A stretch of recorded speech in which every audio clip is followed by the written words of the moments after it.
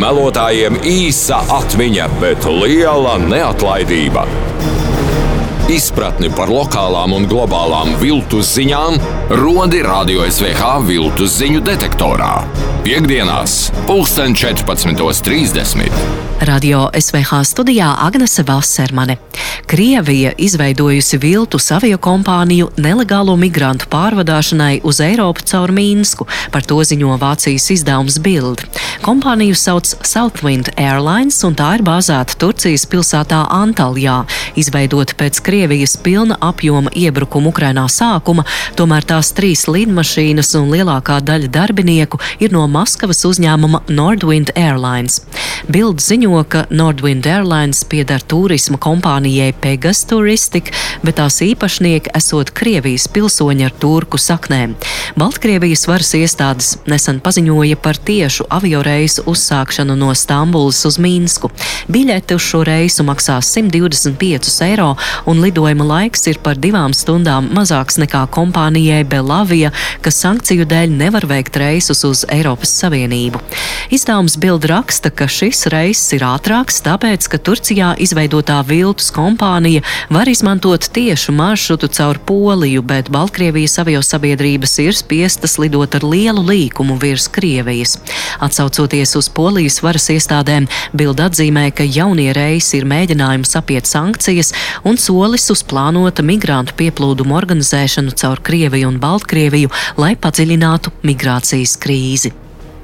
Gadam noslēdzoties, secinājumus par to publiski ir izplatījusi Informācijas tehnoloģiju drošības incidentu novēršanas institūcija CERT-LV, vērtējot, ka kopumā šis gads kiberdrošības ziņā bijis intensīvs, bet stabils. CERT-LV arī brīdina, ka gada nogalē ļoti aktīvi uzdarbojas krāpnieki, kas sūta viltus ziņas Latvijas pasta un dažādu kurjeru kompāniju vārdā par it kā nepiegādātiem sūtījumiem, aicinot ievadīt personas datus krāpnieciskās vietnēs, lai it kā precizētu piegādes informāciju, vai arī cenšas izkrāpt maksājuma kartes datus, aicinot veikt nodokļu apmaksu viltus vietnēs. Latvijā šobrīd aizvien biežāk iedzīvotāji saņem telefona zvanus no krāpniekiem, kuri uzdodas par tiesību sargājošo iestāžu, tostarp policijas vadības līmeņa amatpersonām. Turklāt krāpnieki bieži nosūta fotogrāfijas ar viltotām valsts policijas dienesta apliecībām. Policija novērojusi, ka līdz ar svētku laiku palielinās kā iedzīvotāju izklaidība, tā arī telefona krāpnieku vēlme izmantot šo laiku, lai viltus ceļā gūtu lielāku peļņu.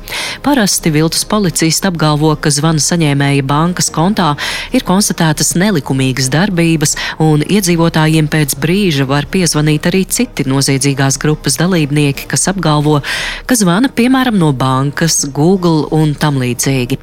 Zvana saņēmējam piekrītot aicinājumiem, komunikācija turpmāk var notikt, izmantojot vietni WhatsApp, kur tiek nosūtītas fotogrāfijas ar viltotiem apliecinājumiem par krāpnieku identitāti. Ja cilvēks kļuvis par šādas krāpšanas upuri, nekavējoties ir jāsazinās ar savu banku un pēc tam jāvēršas ar iesniegumu tuvākajā policijas iecirknī. Un šajā emocijām piesātinātajā svētku laikā viens no ienesīgākajiem krāpnieku peļņas veidiem ir arī romantiskā krāpniecība. Uz to šonedēļ uzmanību vērš portāls Jauns.lv. Nereti sociālajos tīklos vai iepazīšanās vietnēs tiek noskatīts upuris un sākta it kā nevainīga iepazīšanās saruna. Viltus sarakstas ilgst nedēļām, mēnešiem, varbūt pat gadu līdz iegūt upura mīlestību un uzticēšanās. Tad notiek kas nepatīkams un šķietamajam mīļotajam vajadzīga steidzama finansiāla palīdzība. To saņemot, viņš vai viņa pazūd kā gaisā izkūpējis un vairs ne mīlas, ne naudas. Jauns.lv atzīmē, ka precīzus datus par šo krāpniecības veidu iegūt ir gandrīz neiespējami, jo cilvēki, kuri kļuvuši par šādiem upuriem, jūtas ne tikai finansiāli, bet arī emocionāli sagrauti. Taču oficiālie dati par romantisko krāpniecību pasaulē pagājušajā gadā liecina, ka visvairāk upuri ir bijis Indijā, Jaunzēlandē un Amerikas Savienotajās valstīs. Pērn gandrīz 73,000 amerikāņu viltus mīļotajiem ir pārskaitījuši vairāk nekā $1 miljārdu, un tā tātad tikai summa, par ko ticis ziņots. Ar šīs nedēļas viltus ziņu detektoru Radio SWH studijā bija Agnese Vasermane. Radio SWH aicina regulāri trenēt vērību un kritisko domāšanu uzturēt formā, jo viltus ziņas vairojas ikdienu. Projektu finansē Mēdīju atbalsta fonds no Latvijas valsts budžeta līdzekļiem. Par raidījumu Viltus ziņu detektors saturu atbild akciju sabiedrība Radio SWH.